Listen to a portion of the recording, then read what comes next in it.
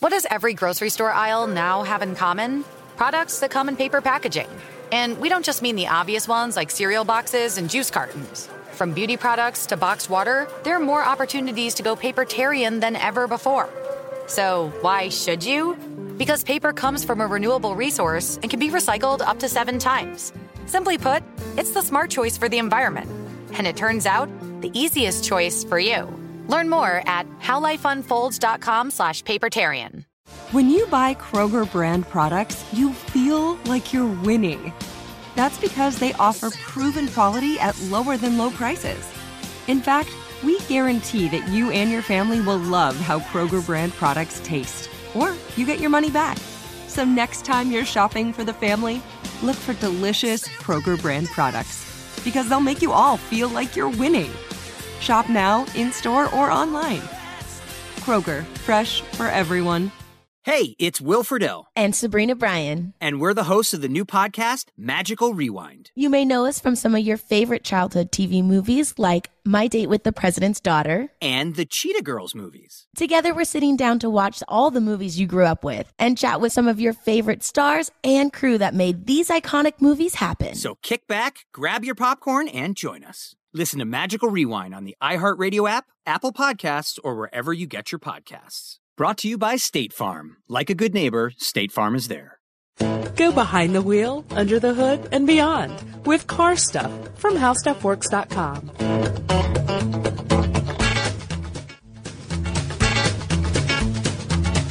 Hi, everyone. Welcome to Car Stuff. I'm Scott Benjamin. And I'm Ben Boland. Ben, today we've got a topic that, I know it's a recent question of the day on our website, and I think it deserves some attention on our podcast, too. I agree, Scott. This is something that we'll file under know this before you need to know it. Yeah, this is just one of those things to keep in your back pocket, and hopefully you'll never need to worry about any of this. But, you know, some of these things, a few of these are pretty common when you talk about, like, weather conditions, things like that. But sure, some things we're going to talk about are very uncommon, so don't fear too much, but just it's good to have an understanding of what can happen. Yes. So, brief anecdote. Scott, you and I have both been in out-of-control car situations. Yeah. And we both lucked out, right? Because we're obviously still alive and doing a podcast We're about still this. here, yeah. Yeah. So our question today, how do you stop an out-of-control car?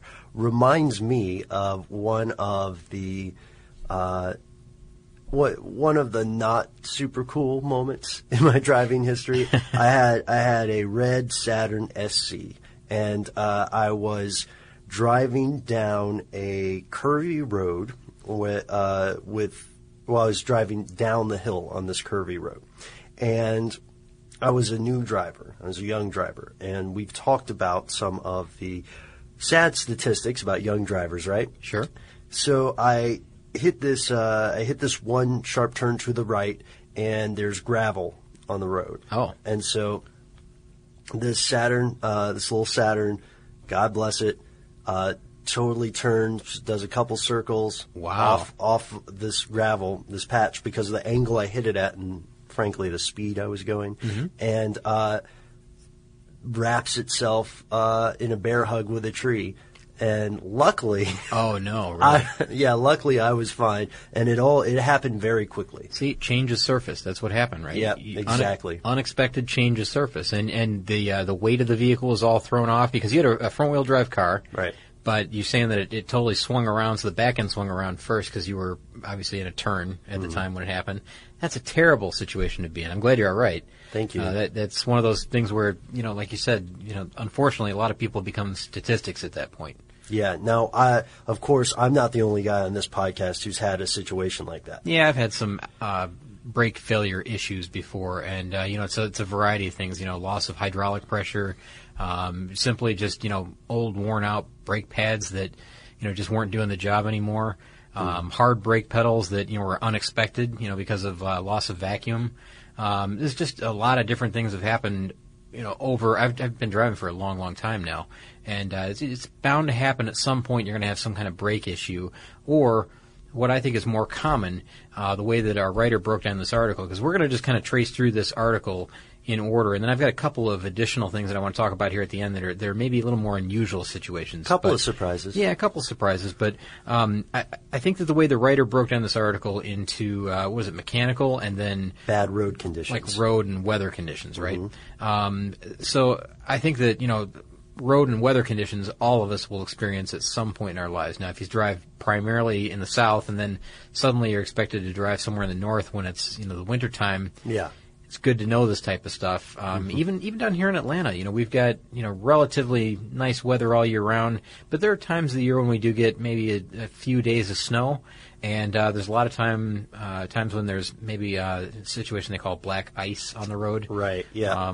And, I mean, what's almost identical, as it turns out, is just like the first 15 or 20 minutes of a rainstorm.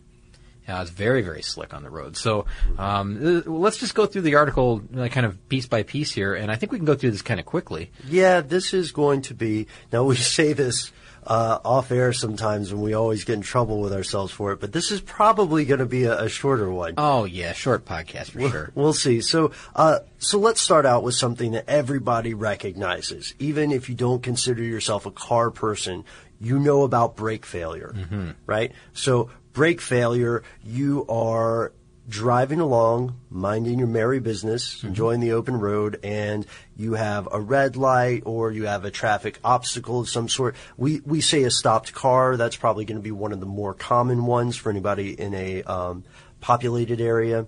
And you put your foot on the pedal and nothing happens. Yeah, now there's a couple of things that you can mean by nothing happens. Right. Either the pedal goes right to the floor, and there's nothing there. There's no resistance when you push. Or there's extreme resistance when you push. There's no way that pedal is budging at all.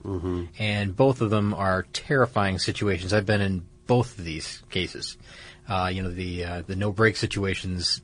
Wow. It's not really all that uncommon. It happens, and please, listen up what to do, because there's a few different things, and you know what?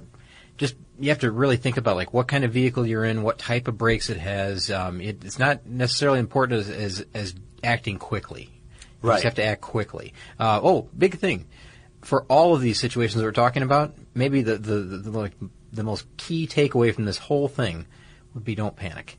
Try not to. I know it's hard, especially when you push the brake pedal and it goes right to the floor. Don't panic. I mean, there's a way around this. You can figure it out. There's some of these situations. I'm going to tell you in just a minute. Some of the less glamorous ways to get out of the situation. And you said that you weren't too proud when this happened. You didn't feel too. How did you put it? You were.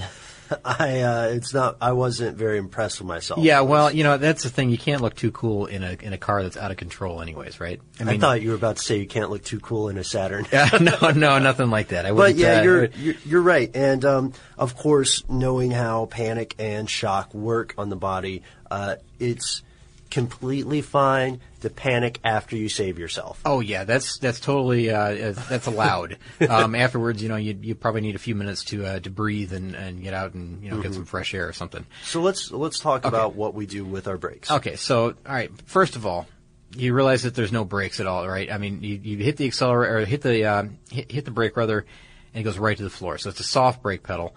That probably you can try. Here's something you can try really quickly. Just pump the brakes.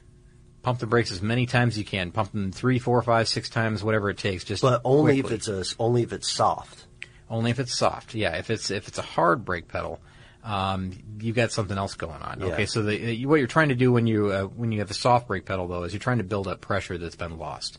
That maybe there's another situation that happens where there's air in the brake lines and all that. Right, or a brake fluid leak of some sort. Or you've come down a long incline and you've made the mistake of riding the brakes the whole way and they've overheated and boiled. That causes bubbles in the line and a soft pedal as well, and that's why there's often truck runoffs on the side of mountains. You'll see that for brakes that have overheated and are no longer effective. So soft brake pedal. Mostly, typically what you can do is pump the brakes, but if you're completely out, I mean, it's gone. There's a whole procedure we'll go through, but let's just touch on hard brake pedal because there's a couple things here for this too. Okay, yeah. So let's say you push on the pedal and nothing happens. It's not even pushing down. Completely solid brake pedal. What do you think you should do first? Panic. No. Oh, Ben. Okay, well, this is a good question because, of course, don't check on your accelerator. But one thing that we cannot stress enough, and not to sound like we are OCD people, Scott, but keeping your car clean in this situation will save your life because there's a huge possibility that your brakes are fine and there's just something there. Let's call it human error. There's something that rolled between the brake and the floor. And believe it or not, this happens a lot. There's a physical obstruction to your brake pedal. There's something that has rolled underneath there, a Gatorade bottle or whatever. Sure, a shoe, CD something. book. Yeah. Honestly, I've been in cars, where people, they have to clean an area for their feet to enter the vehicle. That dirty. And that kind of situation where anything can get under the pedals, either, even if it's under the accelerator pedal, not allowing you to accelerate. Right. Under the brake pedal, especially dangerous. And I heard a little tip on this, Ben, by the way. You wouldn't think it was that common, but it's really, really common for like an empty bottle that someone has kind of tucked underneath the seat to eventually find its way under the brake pedal. Oh, yeah. There's plenty of room under there for it, and you won't know it until you push the pedal. Here's a good tip. Someone said that if you always leave bottles, even if they're empty bottles, full bottles, whatever, always leave them slightly uncapped. Either loose or completely uncapped. Oh, so that the air can go out. Exactly. So that the object, the bottle in this case, could be crushed. Now that doesn't work for everything, like you said, a shoe or something like that. Right, that falls under there. That can't necessarily crush quite as easy as that. But try to squeeze a soda bottle that's got its cap on tightly versus one that's got the cap off. I mean, it's really apparent which one has a lot more give.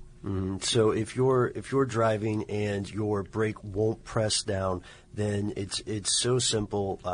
Keep your eyes on the road if you can. Just move your foot and try to sweep under the brake real quick and see if you kick anything out. Yeah, exactly. That's a easy thing to do. Just sweep it and try to hope for the best. Hope that works. If not, if you still got a hard brake pedal, and there's nothing under there, which by the way, my project car has this problem. I didn't know until I was driving home the first time with it.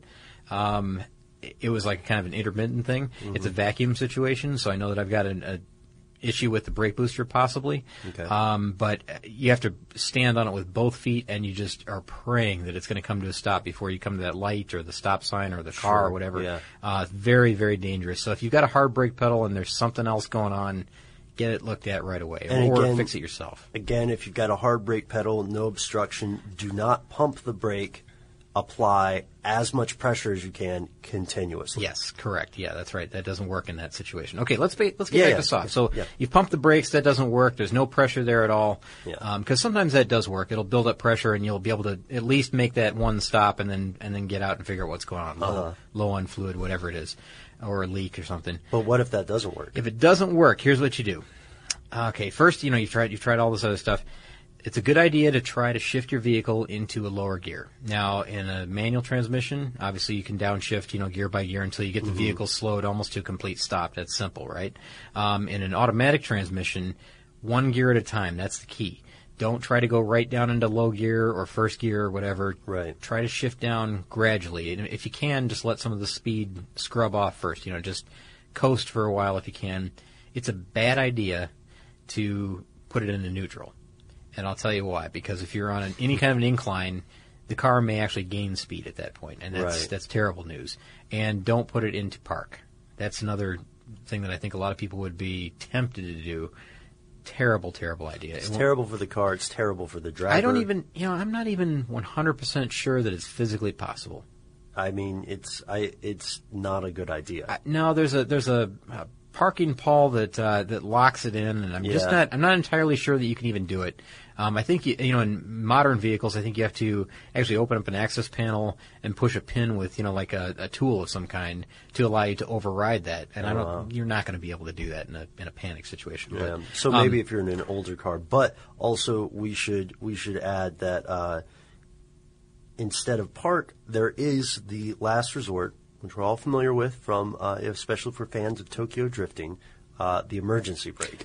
See, that comes after the downshifting. Right? After the downshifting. So you're getting the car to slow down. You're slowing it down like you would in a manual transmission if you're in an automatic. And once you get to a certain point, you can begin to gradually. That's the key part here. Gradually activate the parking brake or emergency brake, whatever you want to call it. You can slowly apply it. Don't just yank that thing up, because it'll probably lock up the rear wheels and you'll end up, again, out of control again. Yeah. Or, maybe it'll just lock up and you'll continue your forward movement and you won't even realize that it's, stuck on. So again, emergency brake, not all at once, and not when the car is full speed, after you downshift. Yep, that's right. So that typically will handle any situation. Yes. Now, here's what's if you're unable to do all of this stuff. I don't know why some of this stuff wouldn't work for you, but let's say you're on an incline, like you were, and you've got a lot of time to really think about what's going on here. You've got, and that doesn't happen very often, but right. Hopefully you can just kind of keep, like we said, keep this in the back of your head. There's some other, like I said, there were some that were not so favorable ways to handle this as well. Right. Now, I'll tell you what not to do.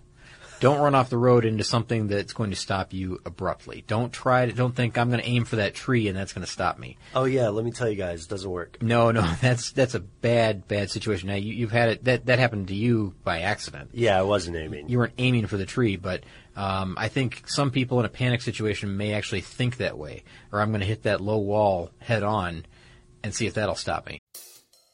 If you use paper, you're a human. But if you choose paper, you're a papertarian. Someone who lives a paper-based lifestyle because it has a positive impact on the planet.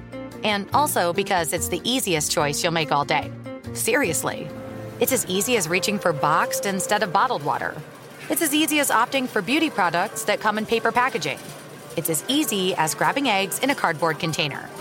And that's all in one trip to the grocery store, which, if we're being honest, you were planning to go to anyway. But paper isn't just an easy choice. Papertarians know that it's the smart choice, too. Because paper comes from trees, a renewable and sustainably managed resource. And paper products are designed to be recycled. In fact, when you choose products that come in paper-based packaging, those fibers can go on to be recycled up to 7 times.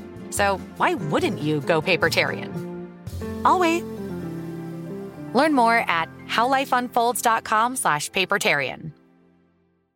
You're a growing business, which means you need every spare hour you can find. That's why the most successful growing businesses are working together in Slack.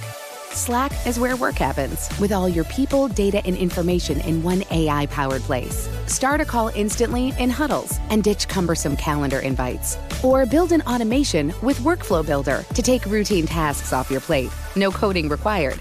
Grow your business in Slack. Visit slack.com to get started.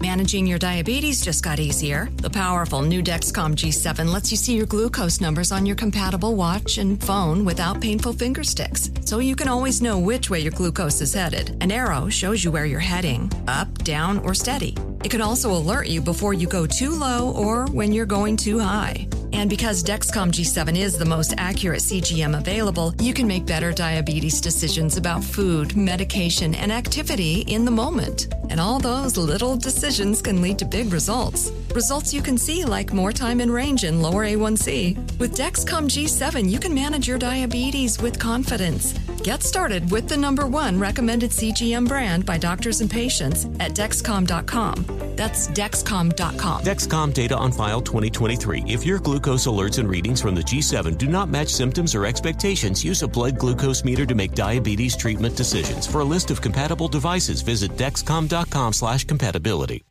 It'll stop you, but it's going to stop you quickly. And as we've talked about many times, that's the worst way to stop a car, is quickly. That's bad for your body, bad for your car, bad for everybody, everything involved. A couple of things that, there's some tips online that I hadn't really thought about. This is pretty interesting. Like what? Well, and I just wouldn't be thinking this way, I don't think. But, if you're unable to get your vehicle slowed down sufficiently for all the other steps that we've talked about to work, you can kind of nose your vehicle into a guardrail slowly. Like I don't know if I'm saying it right. Not nose it into, but maybe gradually apply pressure with your vehicle against the guardrail. Right. So you're kind of scraping against it. Yeah. This is in addition to everything else we've talked about. Right. You're in low gear or whatever. You're in neutral. It's just not stopping. Now let's also point out that is extraordinarily dangerous. Yes. Because if there is a very slight flick of the wrist and a very huge difference between scraping against it and then turning your wheel too far and moving toward it at an angle where it's, a physical barrier. Correct, and then you're going to end up spinning around and collecting vehicles from behind you. Now, hopefully, people see what's going on and they're gonna give you some room. The other thing is, even those concrete barriers, the ones that are wider at the bottom than they are at the top. Yeah, this is crazy. I hadn't really looked at them this way, but being that they're wider at the bottom and thinner at the top, they're sturdy that way. But if you were to edge your wheels into those things, the body of your vehicle maybe won't contact that concrete. It'll just be the tires and wheels, and that's enough to, again, scrub off enough speed to slow yourself down to hopefully allow something to work, some way to stop this vehicle, if not completely using that as a way to stop. Now, again, these are last-ditch efforts. And these are these are things for brakes. These, especially those last two, are things that we're saying you should only consider after everything else has failed. Exactly. Yeah. These options really stink. All of them do. I mean, honestly, trying to think about having to ditch your car into a field and having to worry about what's between you and where you're going to try to run over some shrubbery so that it slows down your vehicle. Yeah. Hope there's not a concrete divider. Yeah, or a fire hydrant behind there, or an electrical box or something like that. This is really serious. Or a tree big enough that it's going to, again, abruptly stop you, or a ditch in the way. And this is not even in my opinion, the scariest part of mechanical failures. Oh, really? Yeah, I think that, we've talked about brake failure, the inability to have a working brake system. Let's talk about the next one, which I think is an order of magnitude more frightening, runaway acceleration.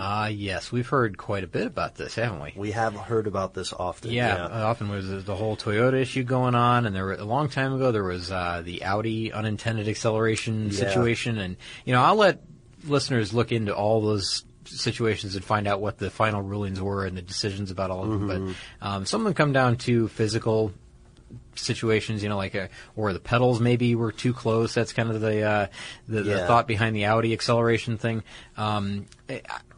Again, look into the historical aspects of those. I think we've talked about them in the past. Yeah, we have a podcast on some unintended acceleration stuff, and we also have a podcast on vehicle recalls, which both apply to this situation. All I'm trying to say, Scott, is that purely from a psychological, subjective level, it seems more frightening to me, because for me, knowing how knowing that brake systems have consumables, right? It's always sort of in the back of my mind that brakes could fail. Not to sound too paranoid. It's a possibility. Yeah, it's a possibility.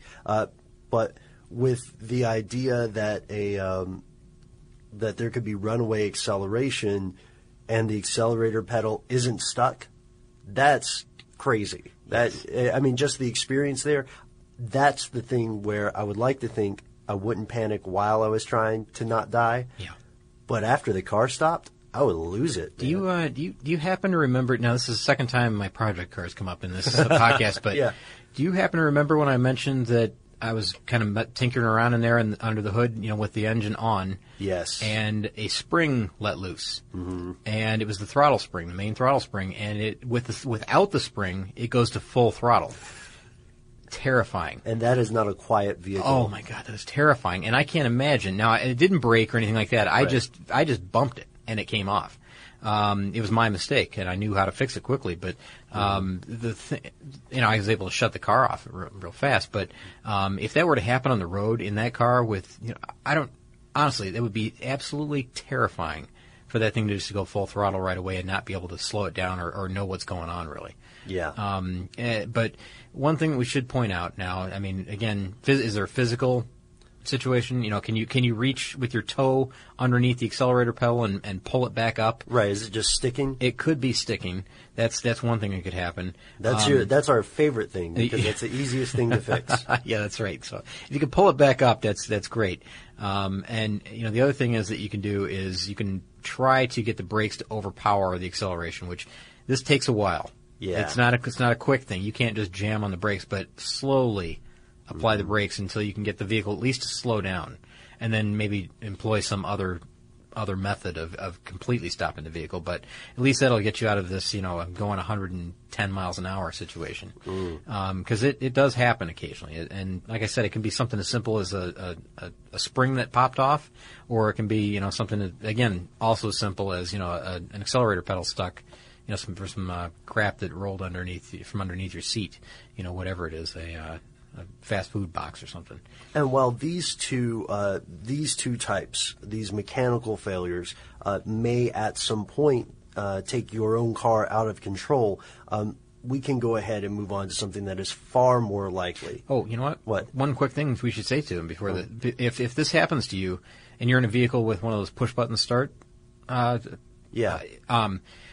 lot of people think that they can't turn the vehicle off because it has a push button start. All you have to do is hold the start button for like 3 seconds. Yeah, and 3 seconds is usually that's usually an off situation. Right that's a great point. But and this is the case in every vehicle. You want to switch it to off, but not completely remove the key, because if you remove the key, it'll lock the steering wheel. The steering wheel becomes locked in whatever position you're in right then, and that's bad news. I mean, anywhere, because you can't pull off the side of the road, you can't do anything. It's again, that'll cause you to panic. Yeah, don't take out the key, and great point about the push button start. But do turn it off. Turn it off, but don't pull out the key. That's critical. So, okay, I'm sorry. No, I'm really glad you said that. Something a little more common. We would have had and let's burn through these kind of quick, because I got two more that are I'm itching to get to. These are not in the article. Yeah. Okay, so just real quick, this is something that everybody else is familiar with. Bad weather road conditions. So we're talking about rain, snow, ice, all the stuff that won't stop the post office, could stop you if the conditions are right. Yeah, and these, I think maybe in complexity of how to deal with them is rain, snow, and ice. Because rain, I think, is probably a little more easy to deal with than snow. Snow is a little bit more easy to deal with than ice. Mm-hmm. Ice has got to be the toughest thing out there. Yeah, so with rain, one thing that I think we should punch on here is, you mentioned this earlier, Scott, and I'm glad you did, that the most dangerous time to drive when it's raining is going to be within the first few minutes of the rain beginning to fall. And that's, of course, you know why. I do, but you want to share? Oh, okay. I was tossing. Sorry. It out if you want to do it. You know what? I will. Why not? Why not? Why not? All right. So, the idea is that, all these, the days and days where it hasn't been raining, everybody's driving their cars over this, it's not only a buildup of rubber and all the stuff off the tires, but also, all the fluids that leak out. Right. And somebody's got a leaky oil pan. Exactly. Or a little bit of diesel fuel, which is plenty of oil, really, really oily. Yeah. All that stuff then floats to the top of the surface when rain begins to fall. Yeah. And for the first 15 or 20 minutes until that's really flushed off of the surface of the main roadway, you're going to have to really, really be careful. And it's true. It becomes like this oil slick mess out there. Yeah. And the harder the rain, the faster that clears away. Right, because that layer washes off pretty quickly. Yeah. So if it's a light rain, that kind of situation may hang around all day, and that's no good for anybody. Because that will introduce one of our most common, I think, out-of-control situations. I honestly believe this has to have happened to at least 80% of drivers. Mm-hmm. At some point, you're going to hydroplane. Yeah. And that's a frightening moment, but usually you can recover from it very easily. Yeah, with varying degrees, right? Because how many times have you been driving along and then all of a sudden you'll hear the engine kind of go, an extra rev, and you realize that the wheels have been spinning just for a second or half a second, but that's the situation you're in. Suddenly you have no traction and then you're right back to it. Mm-hmm. Typically. Well, nowadays, a lot of times that's the vehicle taking over. It's, reducing the power to those wheels and, everything that it needs to do to get the traction back. In older vehicles, you have to take some type of action to correct that yourself. You let off the accelerator. Slow down is probably a better way to do it. But, you said, I think everybody, I think everybody's probably dealt with this at some point. I just said 80% for safety. Why not? I guess if you've driven for 5 years, I bet you it's happened several times when you're driving. Because, everybody drives in rain at some point, right? I think that's fair. Yeah. I'm sure there's some part of the world where it's so arid and it never rains that they're laughing at us, but we're sorry, guys. Everybody else hydroplanes. Sorry, it dude. happens. But, okay, so another thing, your brakes, of course, they don't work because, as you said, you no longer have traction. Sure. And when you are in this situation, when you are hydroplaning, do not slam on your brakes. It's not going to achieve the same thing because, again, you don't have the traction that you think you have. Again, as you said, Scott, there's a different way to do this. Now, we've talked about this situation before. Hydroplaning, unfortunately, can lead to skids, can lead to bad swerves. And we've got a podcast on that old question, should you turn into or out of? Oh, the old overcorrection situation, Yeah, so there's plenty of podcasts and articles and everything detailing what to do when you get into a skid. We've talked about it many times here. Yeah. But he's right. Don't over-apply the brakes. Just let off the gas and continue to steer as you would.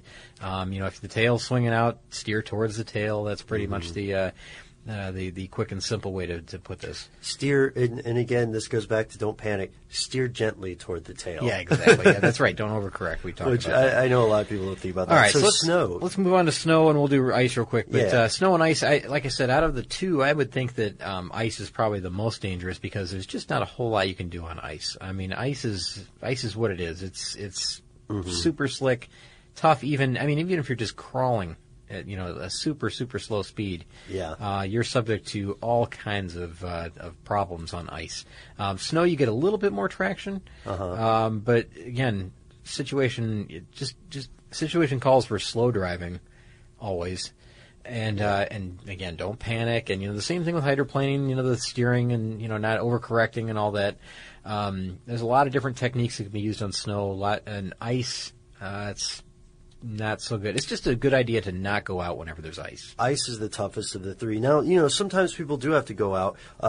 If you are familiar with driving in icy conditions, then you're also familiar with black ice, which is, a terrifying thing for some drivers, especially. And I want to take a sidebar before we get to the really cool stuff that we're saving for the end. Pop Stuff, Pop Stuff, right? I do. Recently did a podcast on snow days and how Atlanta and many other southern cities shut down whenever there's some snow. Sure. Now, as somebody who's lived up north, you know that a lot of cities don't have that luxury. People still have to get their trash taken out, still have to go to work when it snows. Atlanta, we all give each other kind of a break. But with this in mind, I want to point out that in snow and icy conditions, and in rain, but even more so in icy conditions, some of the biggest dangers that can happen to your vehicle are going to come from other cars. Yeah. Especially in the South. Well, you know what? You'd be blown away by the first couple of days of a big snowstorm up north because, the first snowstorm, let's say. The first snowstorm of the season, typically most people forget how to drive in that situation. They've been driving all spring, summer, fall. Yeah. Everything's kind of, easy going. And then there's the great big, first snowstorm, even if it's just a light dusting, let's say. Sure. People just forget. And there's a lot of accidents, a lot of unnecessary accidents, really. The people going a little bit too fast, following too closely, things like that. It happens. So, not to downplay, I don't know if that's the right way to say that even, not to discount, the way that people are a little more cautious down here about, just even a dusting of snow. But, even up there, I think that, it probably, it needs more attention, I guess. Prior to that first snow. I'm really stumbling on myself way to say this, but what I'm saying is prior to the first snowstorm, if people would really just think about it, like, okay, I've really got to slow down. I got to leave a lot more stopping distance between myself and the next vehicle. I got to give myself an extra 30 minutes to get to work in the morning. Maybe I just call in today. Maybe I don't, and I just try to, go out and maybe go to the grocery or something, but that's it. Yeah, and then also familiarize yourself with tips for driving in the winter, just as you said, Scott. Now we have eaten our vegetables as far as this podcast goes, and we're going to talk about something that's not in the article at all, which we were watching some videos about this phenomenon before we went on the air, right? How about it? Yeah, we were. These are interesting. Now, there's one that's kind of like semi out of control, but not really. It's just I find it interesting more than anything. And another one that's completely out of control, probably more so than anything in this we've article. Discussed, yeah. Anything in this article so far. The one that's kind of like sort of out of control, but not really. It's like it's got a mind of its own, really. Okay. It's a situation called dieseling. I don't know if you've ever heard of a car that's dieseling. And it could be a gas car that diesels. It's typically a carbureted vehicle. Actually, it's always a carbureted vehicle because a fuel-injected vehicle won't do this. A fuel-injected vehicle will shut off the fuel right away. A carbureted vehicle, because there's a throttle body that lets in air and fuel. Dieseling is when, like, let's say that, I don't know if you've ever seen this. Someone will get out of the vehicle, like, let's say at a gas station. They get out of the vehicle and they park the car in a parking spot and they have the keys. You can hear the keys jingling in their hand. They turned it off. They turned it off, and it's an old, an old bomb of some kind. Yeah, it's a beater. Great big car. Yeah. They turned it off. They walk inside, and as you're watching the car, you think it's still running, but it's kind of going, just kind of slowly idling. It's like bum bum bum bum, and then there's a pause, and then bum bum bum bum. Then a pause, and then again, and it keeps going. Yeah. And it's like the car is shaking a little bit as it's going. It's trying to turn itself over. It's running on fuel that's allowed to be left in or leftover fuel. Yeah. And air that's being brought in. It's like it's just a dirty carburetor is typically the situation. Not enough to make it do anything. Like, it's not going to go anywhere. It's not going to overpower the brake or go into any sort of different gear. Like, it's not going to move. No, there's just like extra fuel and extra oxygen in there, and it's like it's usually like a carbon buildup, or it's just a dirty vehicle is what usually happens. A dirty engine, I should say. Yeah, it's more curiosity. I think. Exactly. So an engine that runs too hot or lean sometimes allows unspent fuel to be left in the system, and that's another situation that'll lend itself to this. And fast idle speed is another one. You got it cranked way up for idle. So I've seen that many times in the past. It's kind of it's more funny than anything to see, and it's not harmful in any way. It's not great for the engine, of course, but it's not like it's going to take off out of the parking spot or anything like that. It's just kind of an annoyance, really. Now let's talk about the strangest, craziest one. This is, and I showed you some videos of this, right? And had you ever seen anything like that? I have not. Now I watched some after we left off. I watched a couple of things that are similar with locomotives. Okay. But you were the one who hit me to this. So this is engines, and this is almost always diesel engines. They do actually always diesel engines. Yeah. It's called diesel engine runaway, and it's a completely out of control engine. Now this is scary. Yeah, it turns the engine into a bomb, essentially. It truly does. It's truly like a bomb because what happens is, now I'm going to read you a quick little bit here, and then we'll just talk about it, but shortly. Now, you know how diesel engines run on fuel under extremely high pressure. There's a glow plug. It's not a spark plug. So this could be completely shut off the electrical system, and it could still do this. Okay, you got to keep that in mind. Yeah. So in a turbo diesel engine, or even just a diesel engine, this can happen. But typically in a turbo diesel engine, where there's like an internal turbo seal failure, maybe where the air inlet is. Yeah. I'm just going to read this part here. On a really worn engine, gases can blow by the sides of the pistons or into the crankcase, and then they carry the oil mist from the crankcase into the air intake via the breather. So what it's doing is it's feeding itself. Now remember, a diesel engine will run on something that's almost like oil. Right? And oil has the same energy, I guess, as diesel fuel, really, in this case. And it will run on the engine's oil, the blow-by oil, if the internal seals are bad. Right. So you got to remember, like all this stuff feeds into the air intake, right, in the crankcase. Yeah, it's going into the crankcase past the pistons. Yeah, there's like a bypass, right? Yeah. And it gets right past there.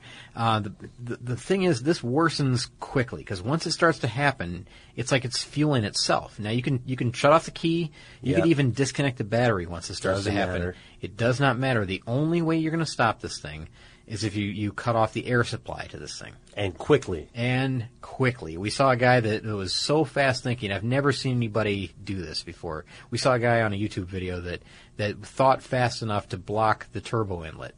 And on a dieseling engine, a runaway diesel engine, and it did successfully stop it. That's the only one I've ever seen that's not blown up. Well, also let's be clear. This guy was working with an exposed engine, so if you have a diesel runaway situation in a vehicle, you may not have time to get the hood open. Oh no! And you probably shouldn't try. And a lot of those videos show that. I mean, I've seen a UPS truck that had a diesel engine that was just destroying itself. I mean, right in front of everybody, in the parking lot, or in the neighborhood there. A lot of people out with their video cameras watching it, but honestly, the best thing to do is just get away from the vehicle at that point, because what it does is it runs on its own. It's running on like a mist of its own engine oil that's being sucked back in, and it's this continuous motion thing that happens, and you're not going to stop it unless you shut off the air. And it's burning more and more oil too. It's just pulling its own oil out, and therefore it gets hotter and hotter. And you know what happens when they get hot? Yeah. It's this the catastrophic engine failure, right? We talk about that a lot. Yep. And it doesn't get more catastrophic than this. If you've ever seen one, maybe on there's some good video of a runaway diesel engine on a test stand that this happened to.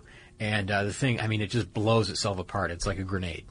It's amazing. So this is probably / hopefully not going to happen to your vehicle. No. And hopefully not to anyone around you either, because it's truly, like, I'll say this is scary. It's scary to see it. If you were in a vehicle that this happened in, I can't imagine how terrified you'd be.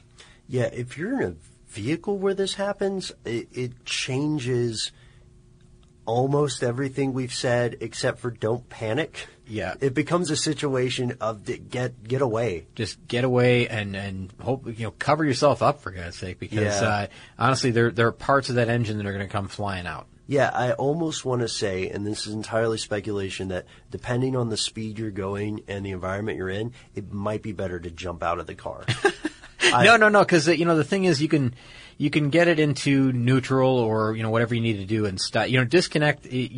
That's the thing. If it does happen when you're driving, oh my gosh, that would be awful. I mean, that's I'm sure the worst case scenario. It may happen in big rigs with really really high miles, because these things they do 100,000 miles a year. It's a worn engine thing, but I don't know. It's still, luckily it's not a very common. Well, if you can get it into neutral, hit the brakes. Get out of the vehicle.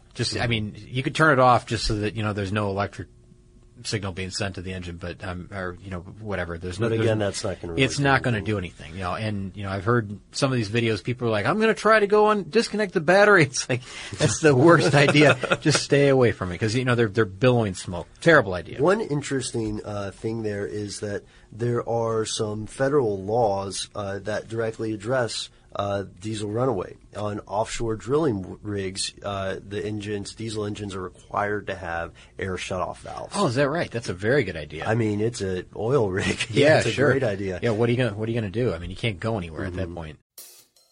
If you use paper, you're a human. But if you choose paper, you're a papertarian. Someone who lives a paper-based lifestyle because it has a positive impact on the planet. And also because it's the easiest choice you'll make all day. Seriously. It's as easy as reaching for boxed instead of bottled water. It's as easy as opting for beauty products that come in paper packaging. It's as easy as grabbing eggs in a cardboard container. And that's all in one trip to the grocery store, which, if we're being honest, you were planning to go to anyway. But paper isn't just an easy choice. Papertarians know that it's the smart choice, too. Because paper comes from trees, a renewable and sustainably managed resource. And paper products are designed to be recycled. In fact, when you choose products that come in paper-based packaging, those fibers can go on to be recycled up to 7 times. So why wouldn't you go papertarian? I'll wait. Learn more at howlifeunfolds.com/papertarian. You're a growing business, which means you need every spare hour you can find. That's why the most successful growing businesses are working together in Slack. Slack is where work happens, with all your people, data, and information in one AI-powered place. Start a call instantly in huddles and ditch cumbersome calendar invites. Or build an automation with Workflow Builder to take routine tasks off your plate. No coding required. Grow your business in Slack. Visit slack.com to get started. Managing your diabetes just got easier. The powerful new Dexcom G7 lets you see your glucose numbers on your compatible watch and phone without painful finger sticks, so you can always know which way your glucose is headed. An arrow shows you where you're heading, up, down, or steady. It can also alert you before you go too low or when you're going too high. And because Dexcom G7 is the most accurate CGM available, you can make better diabetes decisions about food, medication, and activity in the moment. And all those little decisions can lead to big results. Results you can see, like more time in range and lower A1C. With Dexcom G7, you can manage your diabetes with confidence. Get started with the #1 recommended CGM brand by doctors and patients at Dexcom.com. That's Dexcom.com. Dexcom data on file 2023. If your glucose alerts and readings from the G7 do not match symptoms or expectations, use a blood glucose meter to make diabetes treatment decisions. For a list of compatible devices, visit Dexcom.com/compatibility. We hope that you enjoyed our Out of Control Car episode. We hope that we've given you some stuff to think about if any of these situations happen. Yeah, some of them are just completely out of your control, out of your hands. Like the rain and weather and situations like that, changing road conditions. But other things, there's some things that you can do things about. So always have that in the back of your mind, in your back pocket. What can I do if this happens? And if you think fast on your feet, and you're calm about things, I think in most cases you'll be able to come out of the situation safely. And you know what, Scott? I'm going to ask our listeners to send in some stories of spectacular close calls. We want to hear some of your. You've heard 2 of our stories about out of control vehicles or close brushes with disaster. So we'd like to hear yours. Feel free to tell us about it on Facebook. Drop us a line on Twitter, or heck, send us an email at carstuff@discovery.com. For more on this and thousands of other topics, visit HowStuffWorks.com. Let us know what you think. Send an email to podcast@HowStuffWorks.com.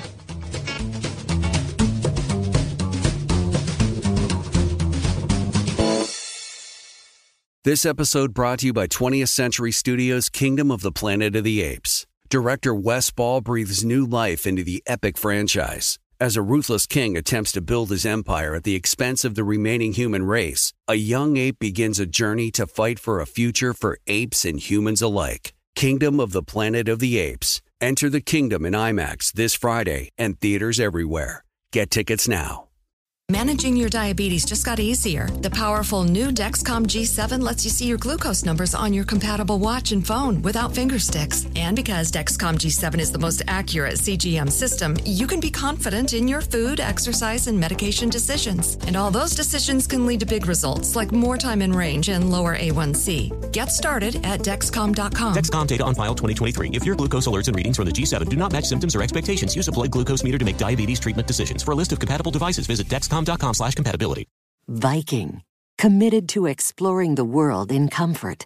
Journey through the heart of Europe on an elegant Viking longship with thoughtful service, cultural enrichment, and all-inclusive fares. Discover more at Viking.com.